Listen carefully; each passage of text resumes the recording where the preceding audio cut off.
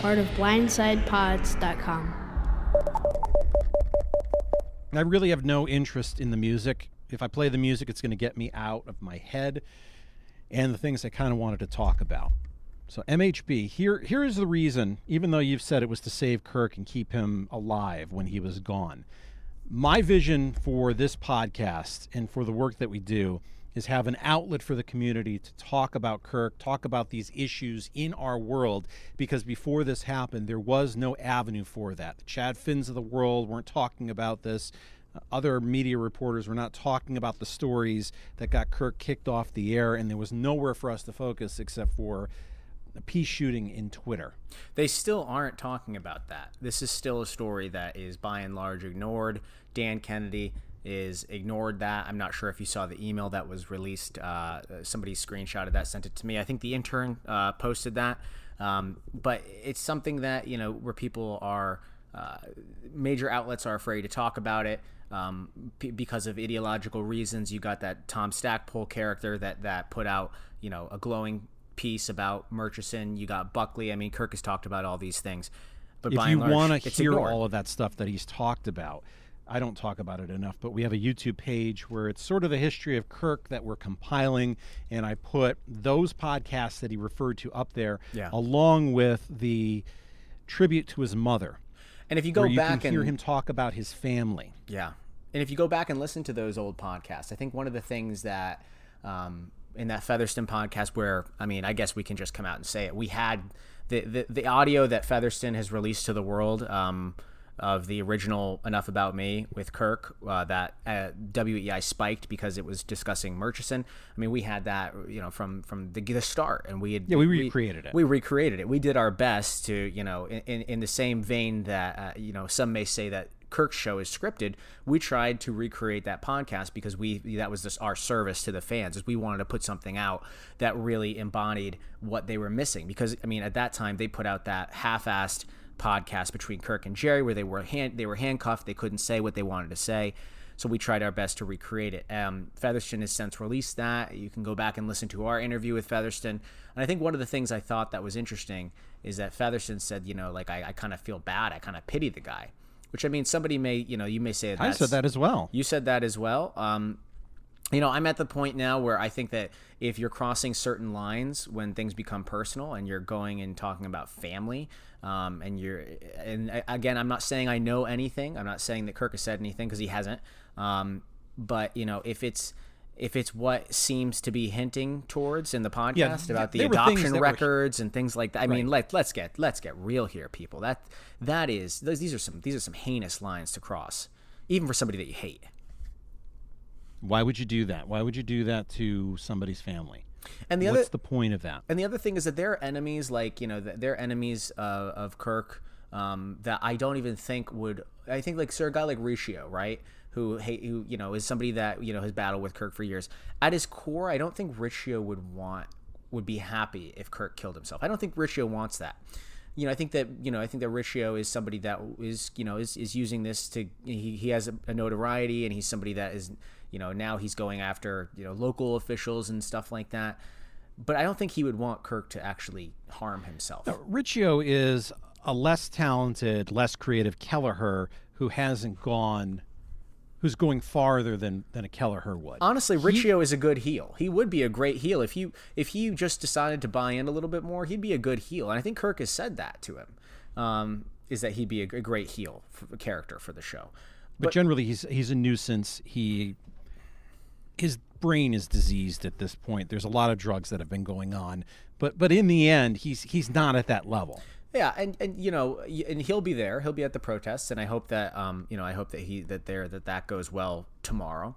I hope that the thing is that it's going to be interesting to see if you just go back and compare the original protest that happened when Kirk gave the press conference, and I think our mutual friend, the Mark Moroso impersonator, was there with his purple hair or his green hair and a pillow tucked under his shirt, looking completely ridiculous. It was fan-fucking-tastic. You yelled at me for doxing him. I mean, well, we doxed him again. Yeah, I mean, he was part and parcel. It was myself and him that were going. That we were balls deep in the Marty Walsh investigation back in the day. And Kirk got into that, the origins of that a little bit for the min-cells here, the new people that are joining. There's a long and sordid history of Marty Walsh exploiting, individuals and using his influence to work. But anyway, it kind of ties in here to it totally does. It's people of a certain political bent, and with a contingency that you can bully, you can take over, you can run things, you can run people's lives, you can ruin people's lives if you have the right viewpoint, the right friends, and the right amount of money. Now, DEC, you and I mean, we have to play by the rules. We have, we're not, high level executive types where, we're beholden to our business model, to our corporate structure, to our managers, to the directors, to things like that we don't have the luxury of being able to wield our influence and power over people. Somebody like Walsh, who is able to do that, whether it comes to campaign finance issues, accepting money, having his girlfriend run his campaign finance firm, using a compliance group that has all sorts of conflict of interest, hiring people and associating with people that all have a sordid history of being arrested or in trouble for campaign finance issues. I mean, think about, all you need is to Google Marty Walsh girlfriend, and they've raised, what was the number? Like something like $70 million. $70 million in donations were raised that number may be wrong. It's been a while since I looked at it, but several millions of dollars were raised by a fundraising group, a campaign fundraising group that employs the live-in girlfriend of Marty Walsh. I mean, if that's not a conflict of interest, I don't know what is. Let's say you've got these facts to the wall. You have fact over fact over fact. It's checked, it's rechecked. Everything is good, and you publish this. What is going to happen? Do you think this is going to affect Marty Walsh? No. I mean, well, it depends on who picks up the story. And like everything, and I think, what was it, Neil Postman that said, it's not the medium, it's the message? Or maybe he said the medium is the message. But I think that's really what it is. And I think that is Neil Postman who said that the medium in which that story comes across, it dictates everything about the impact of the story. For instance, if we were to publish a story on Marty Walsh and I was to put it on my blog, I think back in the day I wrote a piece on Shirley, and I was lampooning the Luke O'Neill story, where he said his biggest regret in life is that he didn't piss in Billy Crystal's salmon. And Bill Crystal, whatever, you know who I'm talking about. Two totally different guys.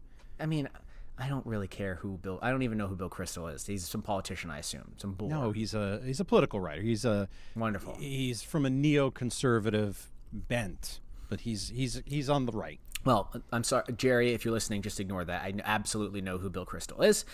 Just wanted to make that utterly clear for you, Mr. Callahan. There, sir, new boss man. No, but I think I wrote a piece saying my biggest regret in life was not pissing off Shirley enough that she'd block me on Twitter. I hope this column can change that.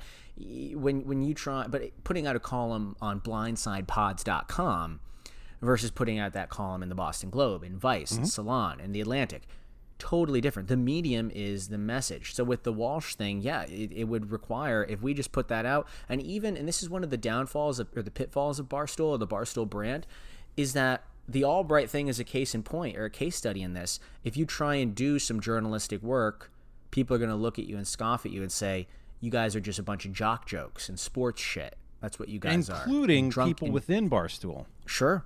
And they play into that. It's almost like we're playing, it's almost like we're becoming too self-aware. Like, it's like the characters in Barstool are becoming they're too in on the joke. Like, they're comedians. Like, it's the point where Dice changed from Andrew Dice Clay to the Dice Man. You know what I mean? It's like when the character consumes you, right? When you become the character, or the character becomes you, you don't become the character. I think that's kind of what you could say some people at Barstool are like that. And I think that's one of the things that I think is cool about this podcast is we are a little bit more dynamic in our ability to transcend different, whether we're bullshitting about things or exposing things or interviewing things, we can kind of go into that. But I got really down and depressed On yesterday's Kirk's podcast, and I went back to I a couldn't few tell, though, things. because you said that you enjoyed not having Mike in there. I mean, you're taking a shot at our guy. Come on, man. Dicking around with him. Yeah, I could tell. You were trying to. You That were was- doing a little KMS quotes action. Like you were just goading the muse there. You were trying to get him to lose his shit, which he didn't. He was very reserved about it on the show. He went back and said, "Feed your daughter," and I said, "Fuck your mother." That was it. He stopped at that point. Oh, that's great.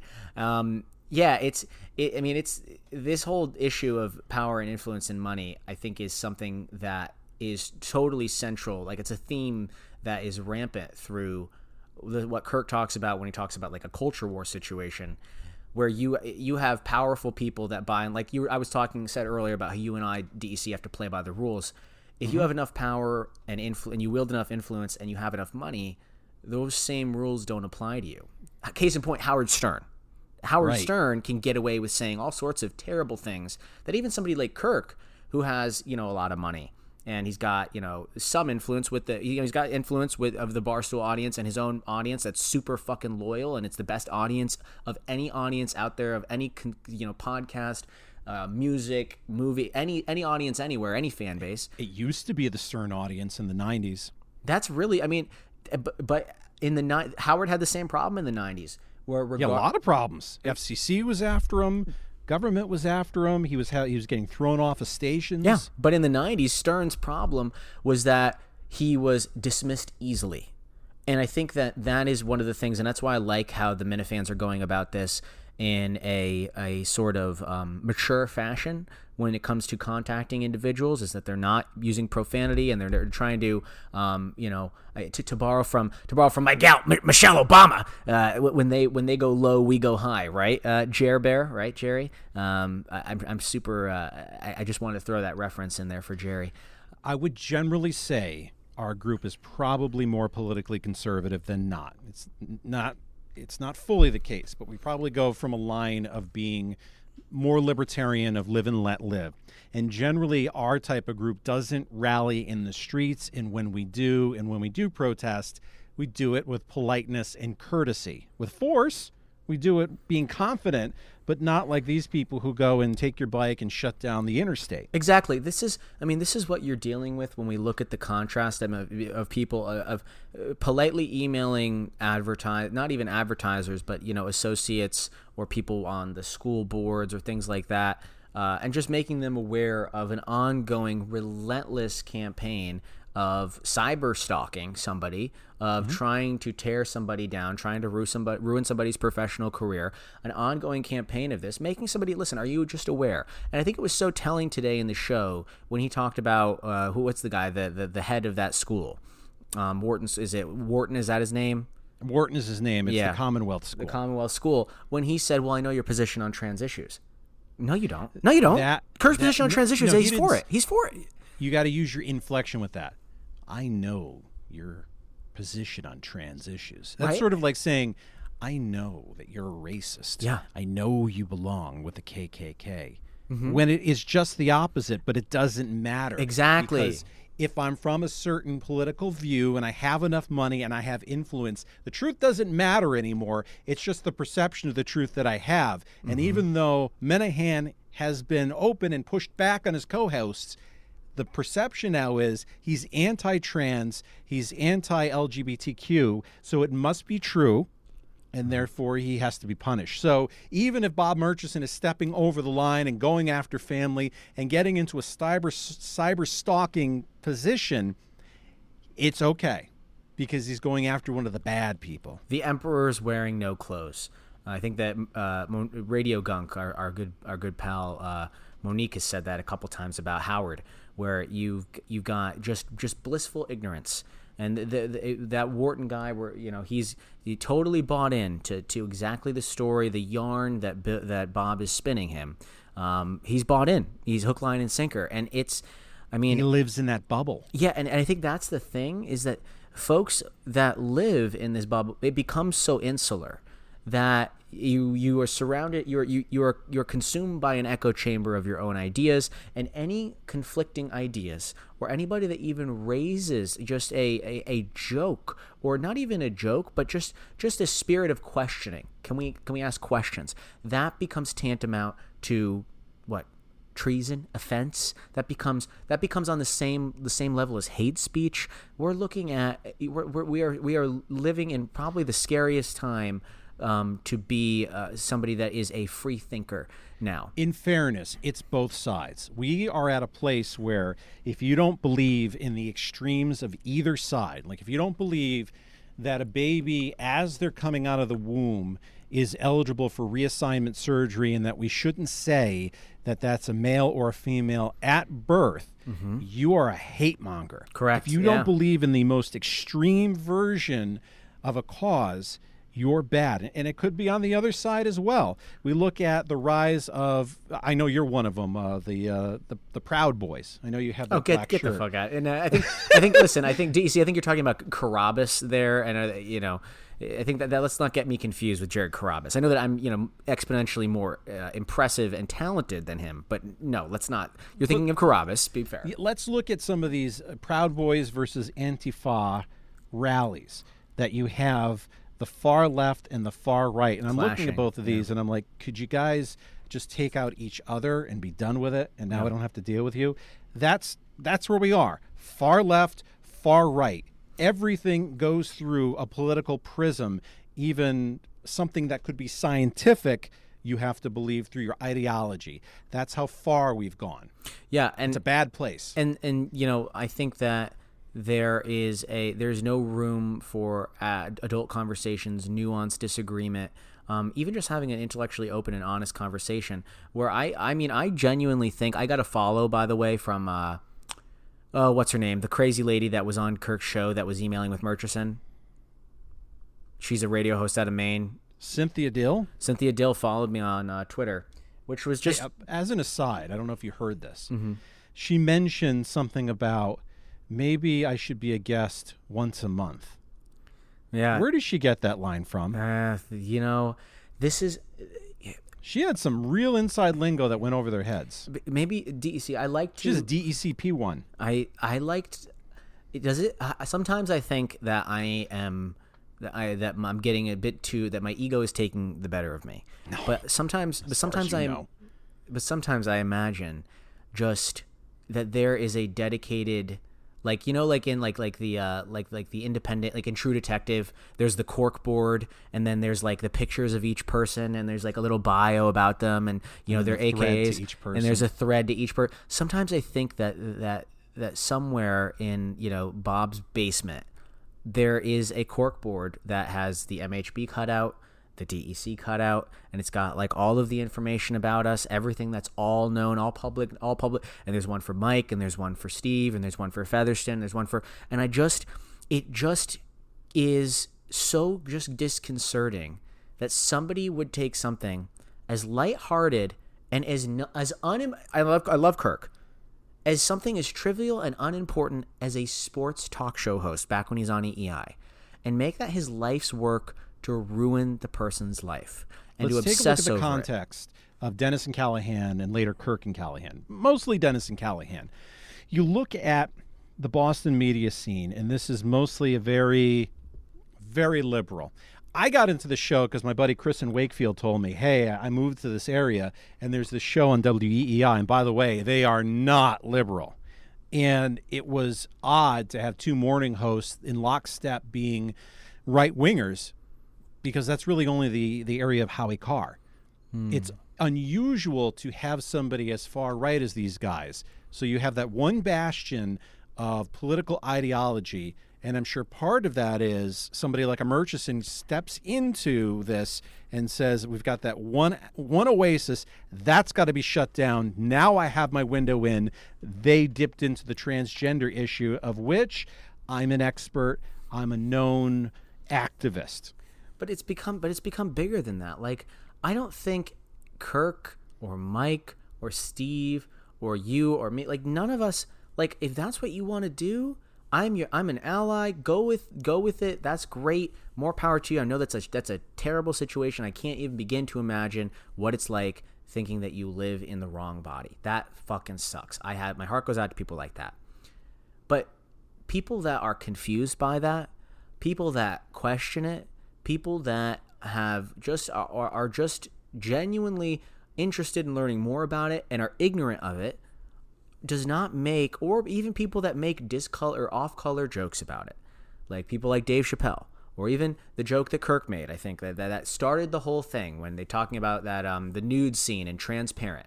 The guy, by the way, that ended up being, I think, didn't he end up the actor in Transparent? Didn't he end up being like a Me Too guy, and he got kicked off the show? But Tambor. That's what the whole joke was. He said that can I vomit? Is there an option? Something like that. Even an off-color joke like that, when something is so foreign to people, that you can't just instead of trying to like let's educate and talk about it and have an adult conversation and explain why. Listen, I found it offensive. Here's why. This is my perspective on it. These are people you can talk to. Is there something that we can do? Let's come to some resolution instead of just being an adult. And as much as people off when you behave that way, and it has become a way of, if you're transgender, you have this angelic glow, and you are better than everybody else. You're another human being, and I'm sure people are going to take offense to what I'm going to say. The transgender issue is not the most important issue in society today. It's important for those going through it, and the people going through it should not be bullied. They should not be harassed. They should not be beaten up. It's not the most important issue that we face today. I mean, there are people out there that genuinely, but we're also in a society now, DEC, that every issue that you care about, because we're so individualistic, has to be the most important issue. If you're Greta Thunberg, climate change has to be the most important issue. And guess what, DEC? If it's not your most important issue to you, you fucking cishet white male, guess what? You are a climate rapist. That's what you are. And you are despicable. You're the scum of the earth. That's what, because everybody who has their issue, if they genuinely care about it, and maybe this has to do with the collective psychosis and just how fucked up we all are as a society, everything that you care about does not mean that just because you care about it, everybody else has to care about it equally. That is not life. That's not reality. That's just not the way it works. I've changed my view on climate change because Steve Robinson calls me a neoliberal. I've changed my view on climate change because one of my other hobbies is I'm a gardener. I'm a pretty good gardener, and I've been doing it for a long time. And I have seen growing. Not to cut you off, but I'm getting there. But not to cut you off, but we that time we ate watermelons in the garden together, and we spat the seeds onto the long August grass where they swelled and spread into next year's watermelons. Next year there will be more watermelons. Do you remember that time? I'm grossed out by what you just said. Can you play the car crash drop here? Because I think I just car crashed the whole segment.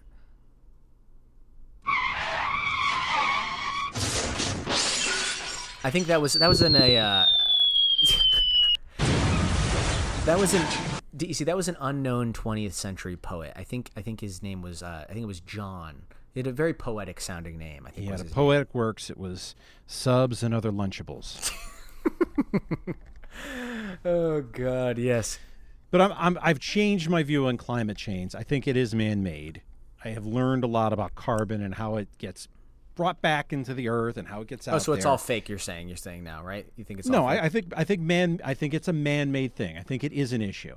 Even somebody who believes it's an issue, it's not the most important issue facing us right now. There are things that are going on in Turkey and Syria and Iraq that are more important than that. Mm-hmm. And we're talking about some issues that are not that important. You think if we still had a Soviet Union and we still had 9,000 ICBMs pointed in our direction, that the transgender issue would be the biggest issue we have? I don't think so. We don't have an existential threat right now. So we're looking for things that you can be aggrieved to. Yeah. And if the biggest existential threat is that you think that, 450 years from now, the Earth is going to be, in the summer it's going to be 101 degrees versus 100 degrees. I think that's a little bit extreme. And maybe you can say, oh, blah, blah, blah, the science isn't there. The science backs it up. It's not something that concerns me. I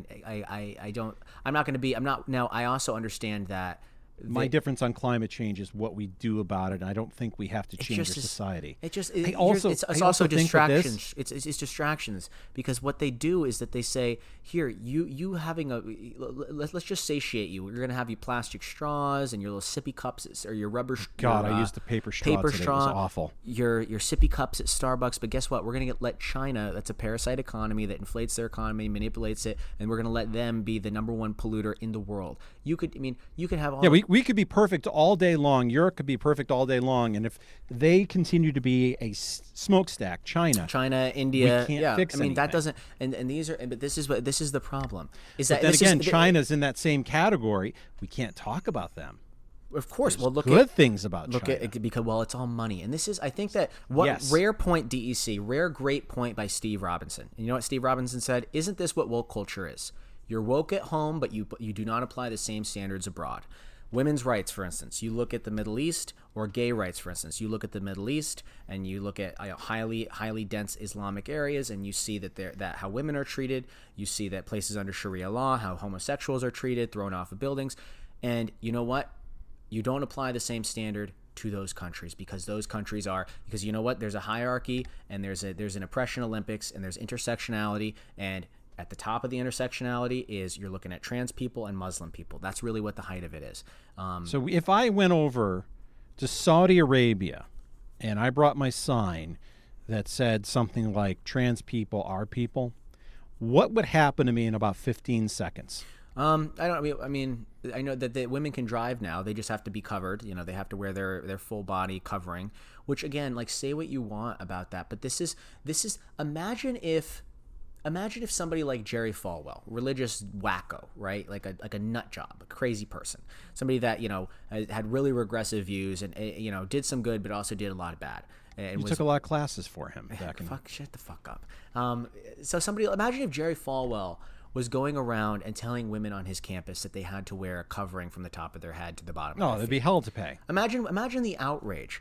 But this is woke culture. You do not apply the same standard abroad as you do at home. And because it's easy here. There's no consequences for saying those things here. If you were to do it in China, if you were to be woke in the Middle East, you're going to be stoned. You're going to be put to death. You're going to be put in a concentration camp. It's easy here because we are tolerant. Yeah, when it comes to actually having things that, require courage, that's when people fucking puss out. That's when you have LeBron James that pusses out. That's when you have politicians that are unable to take stances on things because they're bought and sold. I mean, that's really the long and short of it, is that you have people like Elizabeth Warren that pretend that they care about climate change and plastic straws and making regulating your carbon footprint and carbon taxes. At the end of the day, are they going to do anything about China? No, they're not. Are they going to do anything about India? No, they're not. No, they're not going to do anything about global warming, because that takes an issue off the table, and it's something they can't run on. Yeah. If I still have the problems broken, then I can still run on it and point my finger at you and say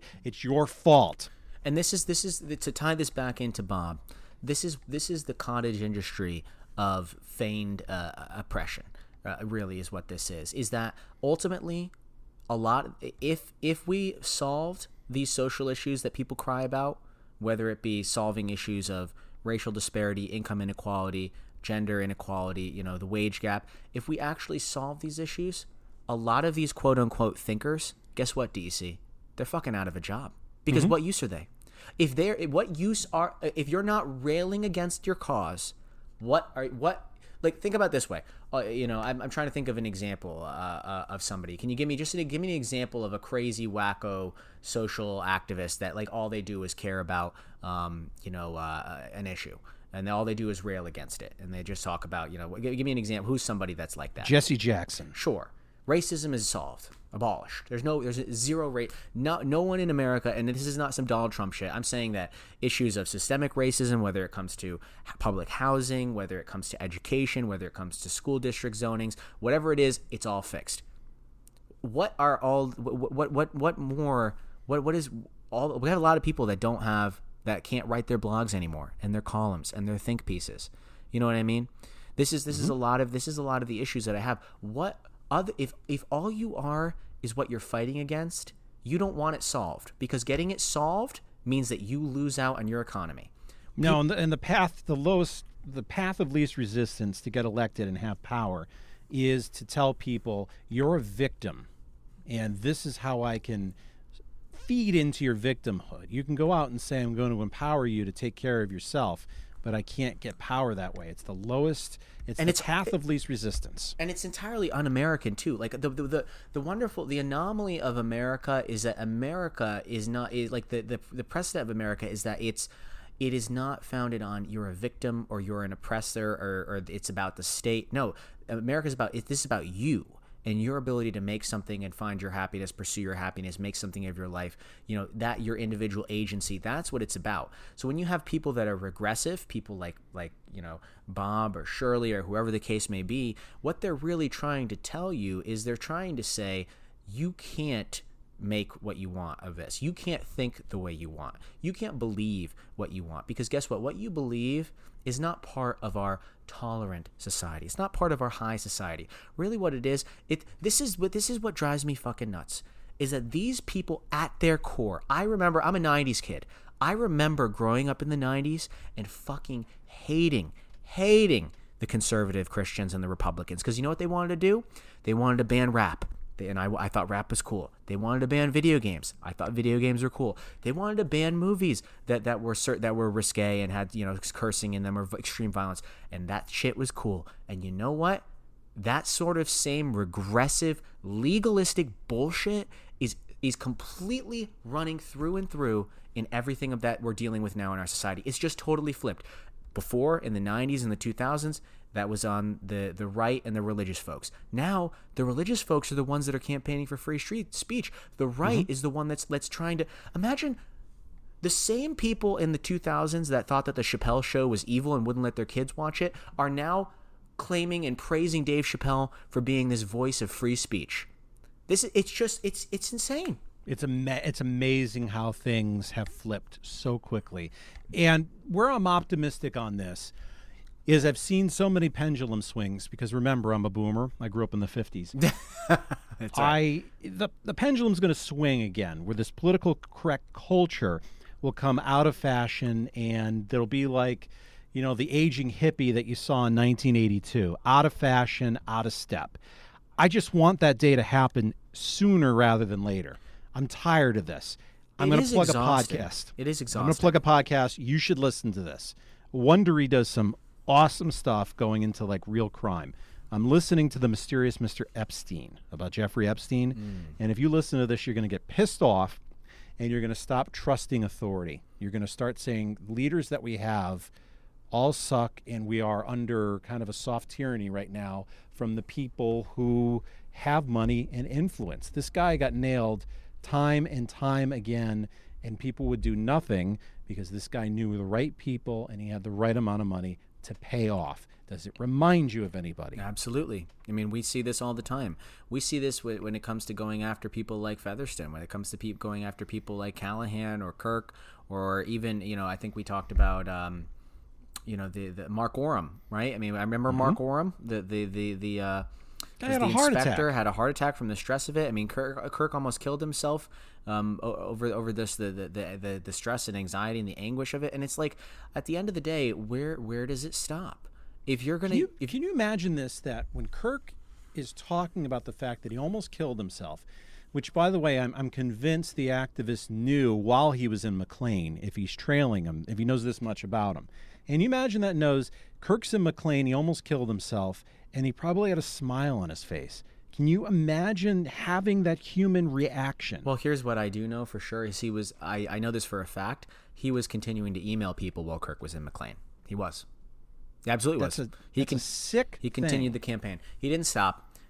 Because at the this is no, and just come out and be honest with it. But here's what I don't get. Like, what does he want?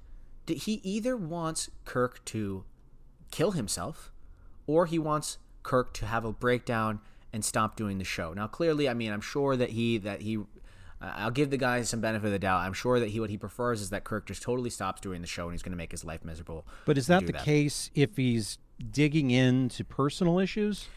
That's what would he stop? So let me ask you this: I don't think it would stop. I don't think he'd stop. No, if the Minihane show goes away tomorrow, this is going to continue in some way.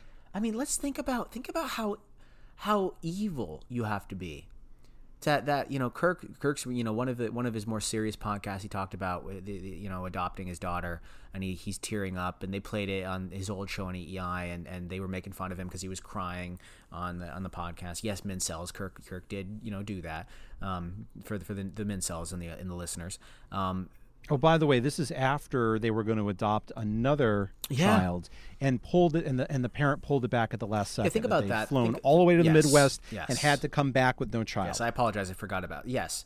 And you think about that and the emotional toll that takes, and then the joy and relief that it is when you actually, when you actually get to meet your kid for the first time, and that somebody, and again, I don't know if it's him. Kirk didn't specify, but that somebody would have the gall to do I assume it can only be a Freedom of Information Act request for the records of that is just, it's appalling. It's just, and again, not a lot. I mean, Mike and I are very similar with this regard. I think you are too. Not a lot offends me. That's offensive. I know that's your classic drop too. Can you give it to me? Oh, that's offensive. Yeah. I mean, that's your famous drop. Oh, thank you, Mike, what do you think of an activist going after a person's family and really digging into like family stuff that's really, really deep? You're very insensitive. And the other thing, cocksucker. And here's the other thing is that I honestly think that there are people that are helping him, and maybe I'm being paranoid, but I think that what's her name? Give me her name again. That main radio host, that crazy lady. I can never remember her name. Cynthia Dill. I think that honestly, I think that the fact that she recorded the interview herself is telling. I think in the fact that she respected what Bob said in the second email off the record is telling. I think that I would just put it this way, Minifans. I would just be very cautious of who you trust when it comes to people that you're talking to in the Discord, new people on Twitter, because somebody with resources, time, money, somebody that, according to, in the opinion of John Featherston, if you went back and listened, somebody who hired somebody like Judy Margulies, again, this is Featherston's opinion. Featherston believes that Murchison hired somebody to run for town office to make somebody else's life miserable. If somebody has the resources and the time and the ability to do that, just be wary of who you communicate things with online and what you say and the information that you give out, specifically on the Discord or on Twitter. I just think that there is, I mean, wouldn't you say, DEC, that am I being paranoid, or is that a pretty safe bet? Feels paranoid, but it probably is a safe bet nonetheless. It's just, the reality of the situation is that, we're at a point now where I don't see a way forward without one of them stopping. Like, there's no reality where they can both continue to do the same thing, where Kirk can continue to do the show and Bob can continue his campaign. There's no reality where that can continue without. It's going to reach part. We're at a boiling point right now. Yeah, because Bob is losing. That's why. But he's getting sloppy though, and he's getting more desperate. And you know what? He's a cornered animal. That's the most dangerous. Yes, that's the most dangerous. Because he's in a place where he's not going to take the advertisers away. I was prepared on Sunday. I was all fired up. And Dave Cullinane did a good thing. He stopped me from doing the podcast I was going to do, where I was going to outline this plan of, you got to do this with Barstool and this, and you've got to send that Kelly girl roses so that she's going to help you. That's stupid. They're doing well when it comes to their advertisers. They're doing just fine, and advertisers may leave, but it's going to be the exception, not the rule. And I feel pretty good that Nardini has his back. So now he's going to have to go below the belt. Yeah. He's going to try and have to get him off the air by making him have a mental breakdown. That's it. That's really it. Is if you and I think that Kirk touched on it today, and he's, or maybe it was yesterday, but he said, it wears on your psyche thinking that somebody wakes up every day with the sole mission to ruin your life personally, professionally, as LeBron would say, spiritually, emotionally, financially. It's a crazy thing, and it's. So this is where I'm going to bring in some AA culture. I shouldn't. I don't speak for any 12-step group. I speak for me. But there are 2 steps in there, steps 6 and 7, where it's about letting go. being ready to let go and then letting go. This is around if I have a resentment, I let it go. If there are things that are in my control or not in my control, like a Bob, I can't let that bother me because it's not in my control. Now I have to think about what is in my control. His show. That's what's in his control. What's in control with us is we can buy T-shirts, we can buy Tommy John, we can buy Roman swipes. I know you need it. Why? Gotta have sex for that. Good comeback. That's a good one. I like that. Yeah, you're right. And you only have power. You are right. We only have power of what we can control right now. We can control our wallets and our voices, and they can make our voices heard. You can contact people. I would encourage everybody to do it respectfully, be above board. I don't think that, like, I honestly think that I mean, regardless, people are going to spin it that, you know, because it's clear the game Murchison's playing when he's quote tweeting people, when he's saying, "Oh, look at this! Like, look! Can you believe that? You know, blah blah blah is. Can you believe that such and such fan? Is this really how your fans are?" He's quote tweeting some offensive tweets that fans have said. That's just a sloppy way to do it. Nobody thinks that those people speak for Kirk, for the show, for anybody. I have to be an idiot to think that. But, you know, I would just encourage everybody to continue to do this above board. Same way when we contacted Mike D and we contacted, and I had a conversation with Tim Murphy. A lot of people forget this, by the way, as MHB, the guy that doesn't do anything. But I mean, I had a nice long conversation. I know I'm resting on my laurels. Yeah, it was in May though. Oh, that was in May. Oh, I'm sorry. That was 5 months ago. I'm so sorry. But yes, I did have a nice. Well, you are a sensitive bitch sometimes. Oh man. Why do you allow yourself to get caught up? What do you mean? You're still talking about, well, I'm resting on my laurels. The fact that's even in your head. Stop thinking about it. I mean, I'm not Your buttons are so easy to push. I'm not thinking about any. I mean, I think that we're trying to help here. We're doing our best to help the podcast. Do you think that I'm sensitive? Bullshit. Do you think I'm sensitive, DEC? Yes, I think you're sensitive. Well, I think you get easily pulled in. Do you think that it's an act, or do you think that I'm serious? No, I talked to you last week. I could tell that you were all worked up. What do you mean? Were my texts saying that I'm going to quit the show? No, we talk. I'm going to quit the show. I don't know if I should believe this. You get legitimately worked up, and then you realize it's silly. Oh yeah, that's right. That's right. It's a church killer. And then I got to circle back and then make it an act again. But hey, that's fine. We're human beings. You make mistakes. It ends up being entertaining. At the end of the day, as long as you don't turn around and say, "I'm taking my marbles and I'm going home and I'm never coming back." Well, doesn't that show that I care about the show though? Like, would you rather me not care?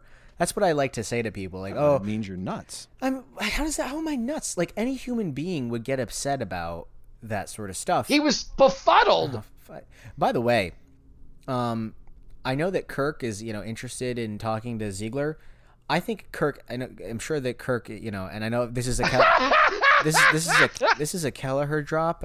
So Kirk, I know you're listening, but just take a listen back to our Ziegler interview if you can. Remember, no, you've been moronic. That's much more depressing. Remember when Ziegler told us that he thinks that Matt Lauer is innocent? You people are so. There's no. He could be 100% factually correct with the Sandusky shit. 100%. 100%. Obviously, if the simple fact that he thinks that Matt Lauer is innocent, to me, that cancels everything out. Like, I will never believe. I mean, God, you people are so stupid. I mean, that just shows that. So it's not just Sandusky that's innocent, but also Matt Lauer and Michael Jackson. I mean, I'm sorry, the imagination can only stretch so far, John. It's just let's get real here. But anyway, we're off the rails. Right. What do we want to talk about? Murchison? I think we're circling back to the end now, where it's let's lift people up, because this feels kind of dour. But the positive side is the tank is almost empty with this guy, and that's why he's going to such a dangerous place. So, yeah, you can buy from a sponsor. You can email a sponsor. You know what is a great way to get somebody's attention? And because I'm a boomer, yeah, because my parents came back from the war, you can write a handwritten letter to some of these people. Yeah. Think about the impact of a handwritten letter to the Commonwealth School will be to show that you actually put some effort into this. Yeah, that's true. Anyone can copy and paste an email, but sending something like that shows that you're putting some time and effort into it. That's true. I mean, also, some may say that putting on a mask and painting your face and putting a hood over your face takes some time and effort. In order If you're excited, feel these nipples. That's right. That's right. I'm a little hot dog boy, Mike. Yeah, I think he's threatening to put out a podcast. By the way, is that out yet? Who, Mike? Kelleher. Oh, I may or may not have buried the hatchet with Kelleher, though. I mean, what did Robinson say about him that got him worked up today? I'm halfway through the podcast. Oh. Well, I know that he thinks that Robinson said something about him that could be damaging for the show. Let's just say I don't want to comment on that. It's peacetime between Rich and myself. I try to be peaceful with him, but I don't think he's ever going to want to be peaceful with me.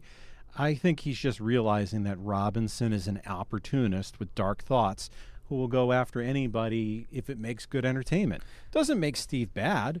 It just is what Steve is. He's going to take his opportunity to find something entertaining, and if that means putting the shiv in you, it's going to happen. Steve's a good producer. I'll give him that. He is. He is somebody. When he did the podcast, he's dark, dude. he's a dark guy. He is. But when he did and he's got all those guns. But when he did the podcast with him and Kirk and no Mike, it was really a different dynamic. And I thought that was. I did think that was an excellent podcast because it reminded me of Enough About Me with a co-host, really. It just had a different feel to it. And I love the show. I think the show currently is the best show available anywhere. But it's a comedy show more than it's a serious topic-driven show. That one felt to me more like an Enough About Me topic-driven. We're going to dig into an issue. It was good that it was an hour. It's good. Short. Good. Short. Yes. Made it punctual. Oh, yeah, good. Very good. Yes. I don't think this is good radio right now. We're doing the... Oh, man. I got to fly out to Lubbock, Texas tomorrow. I got to get my fucking life straight. This business trip. So how's everything? How's the family? Fed. The kids are fed. They're tucked away in bed. They had their crouton for the evening. Here's the thing. Little Lampus bread. I'll break the fourth wall for a moment. Okay. The one girl you guys are saying I don't feed... Daddy. She's the nicest girl. She's the nicest person I've ever met. She, in Curtis's words, she helps special needs kids. She stays back at recess to play with kids who are too sick or too feeble or too what's the term? Medically fragile is the term they use. She's the nicest girl in the world. Wow. Having said that, even I laugh at it. It's funny. Well, I mean, but she is the nicest girl, and I tell her, I go, "You were on a podcast again today, little girl." You would be. It's funny. You would be nice too if you had to say, "Please, sir, may I have some more?" after every meal. She's the only one who eats of my kids. Yeah, she will eat different things. The other ones, it's like the gamut runs from A to B. Chicken nuggets, and that's it. Oh, jeez.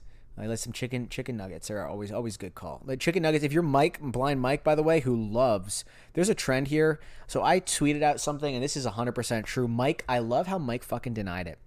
This was in the middle of Slobgate, where Mike was like, he was clearly not into it. Mike was clearly on the side of the slobs at Barstool. And when I did the podcast, and Mike and I did the Trash Talk live when we were actually together, I did show up to his house, and strewn and cast all over his coffee table, in addition to beers, and he also has a living room fridge. He's one of those people. Even though the fridge is literally 5 steps from his living room, he's got a second fridge with stocked with beers. But all over the coffee table is just chicken nuggets and cold, what is he, a child? Cold chicken fingers and fries. They were actually delicious seasoned fries.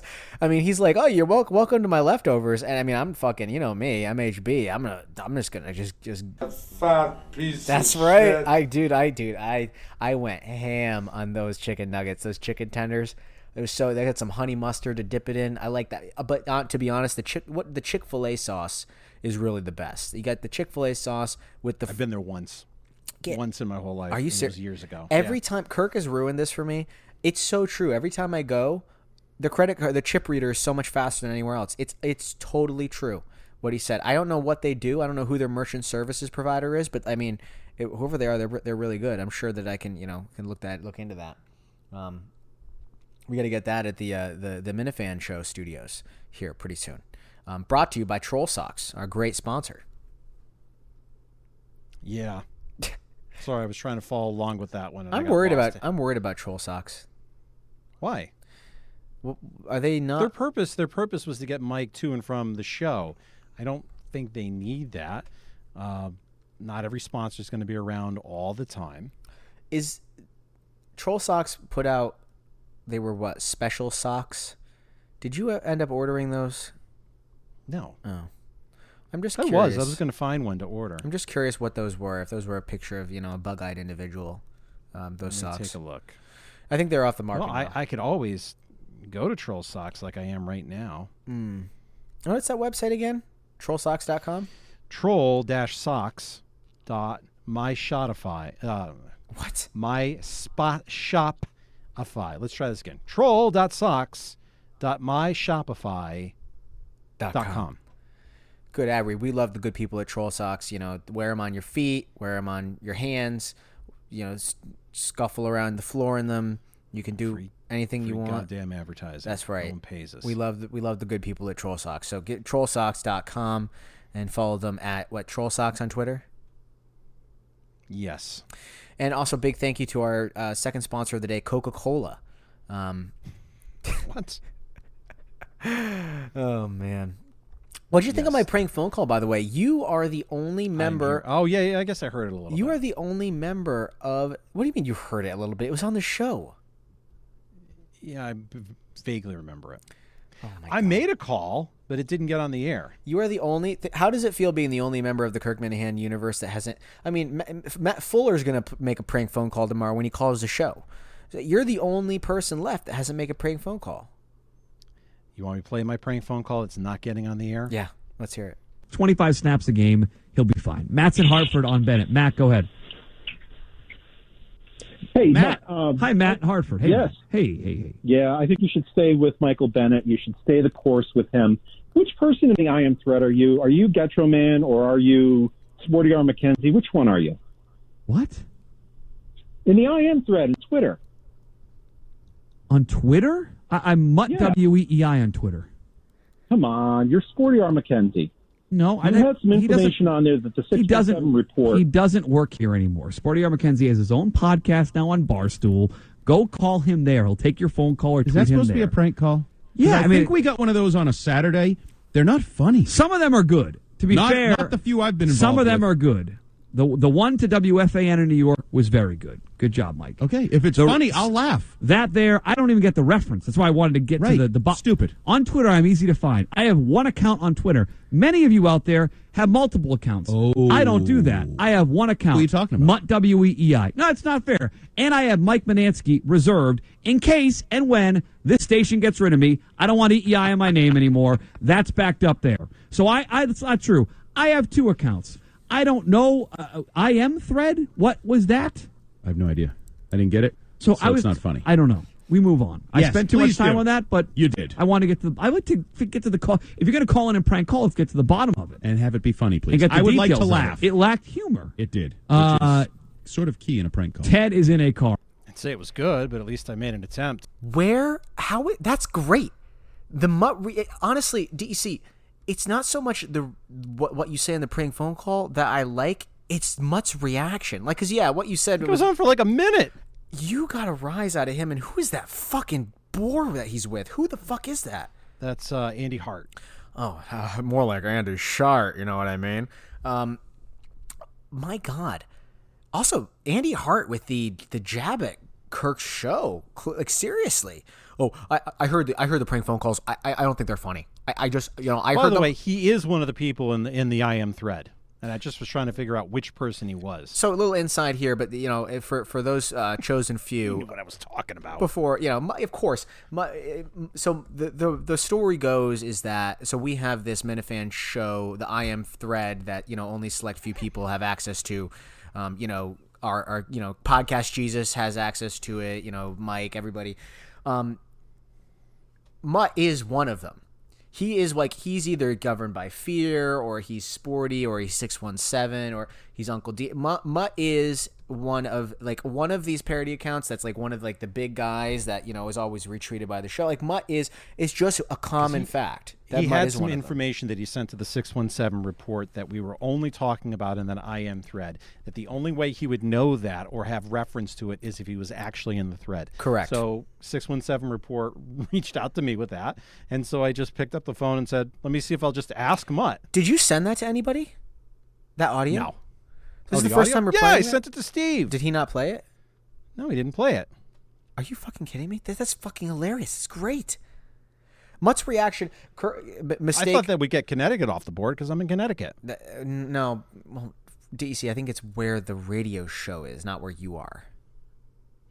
Potato. Jesus.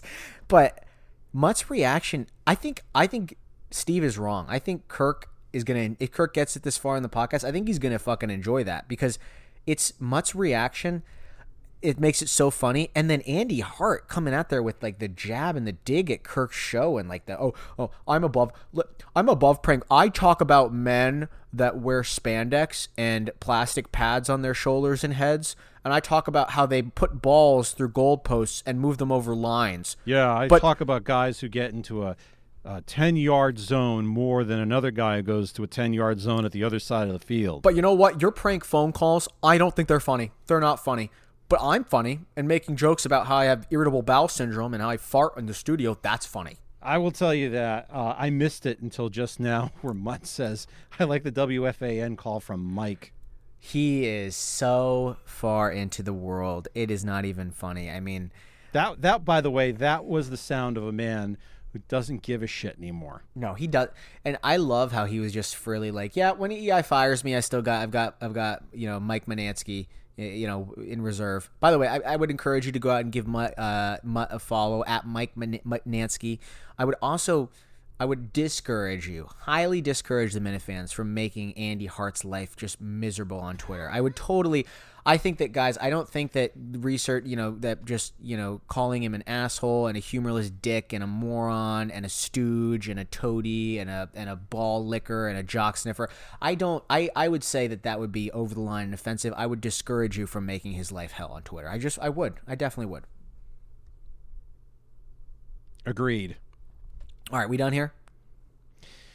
Yeah. I think this is enough. This felt cathartic. Yeah, this was a good one. This was, I guess, a downer. It wasn't humorous until the very end, and hopefully Kirk gets to the end where he listens to Steve dropping the ball. Yeah, that's a good call. So, Steve, you got to be better, my friend. I thought it sucked, but it's okay. I think even a bad call is a good call. But I just thought how you were like, oh, let's cut the shit. Which one are you? Are you a Getro Man? Are you a Sporty R. McKenzie? Are you governed by fear? Who are you? Can I tell you a story? I had a delay because I was giving my youngest daughter a shower and I had to step away. Something about that is the creepiest thing. Oh my God. Why did you say that? Clip that. Steve, clip. You're welcome, Steve. Why would you fucking say that on this show? Because it's funny. My God. And if they talk about it and make fun of me for being a horrible father, it's funny. Oh, Jesus Christ.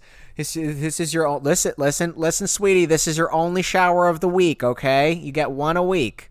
You got to make it count. Hold on. Daddy's got to make this. I know you got soap in your eyes. Daddy's got to make this prank phone call here, sweetie. There's important things to handle. There's priorities. I listen. Excuse me. Listen. It's called Johnson & Johnson No Tears Shampoo. Don't cry. What's that? The tub is overflowing. Just 1 second. Daddy's got to tell Mike Manansky that he's in a DM thread. Didn't even get to talk to Lucy. It was some schlub. Oh, really? Oh, that's a shame. All right. Well, I think that's enough. I think we had a good one. It's I feel this felt like a classic Minifan show episode, which could only mean that we're about done doing this show. Because when Mike and I started saying, "Oh, this felt like a classic trash talk," that's when we stopped doing trash talk. So. No, I think Mike got a little busy and There were more important things that happened. No, we could have done one, Thursday morning before he, or he didn't have anything to do. It wasn't Thursday morning, Monday morning. He didn't have anything to do Monday morning. So we could have done one then, Mike. No. Anyway. All right. All right. Sounds good. All right. Well, we'll be back next week. Back next week. That's funny. That's offensive.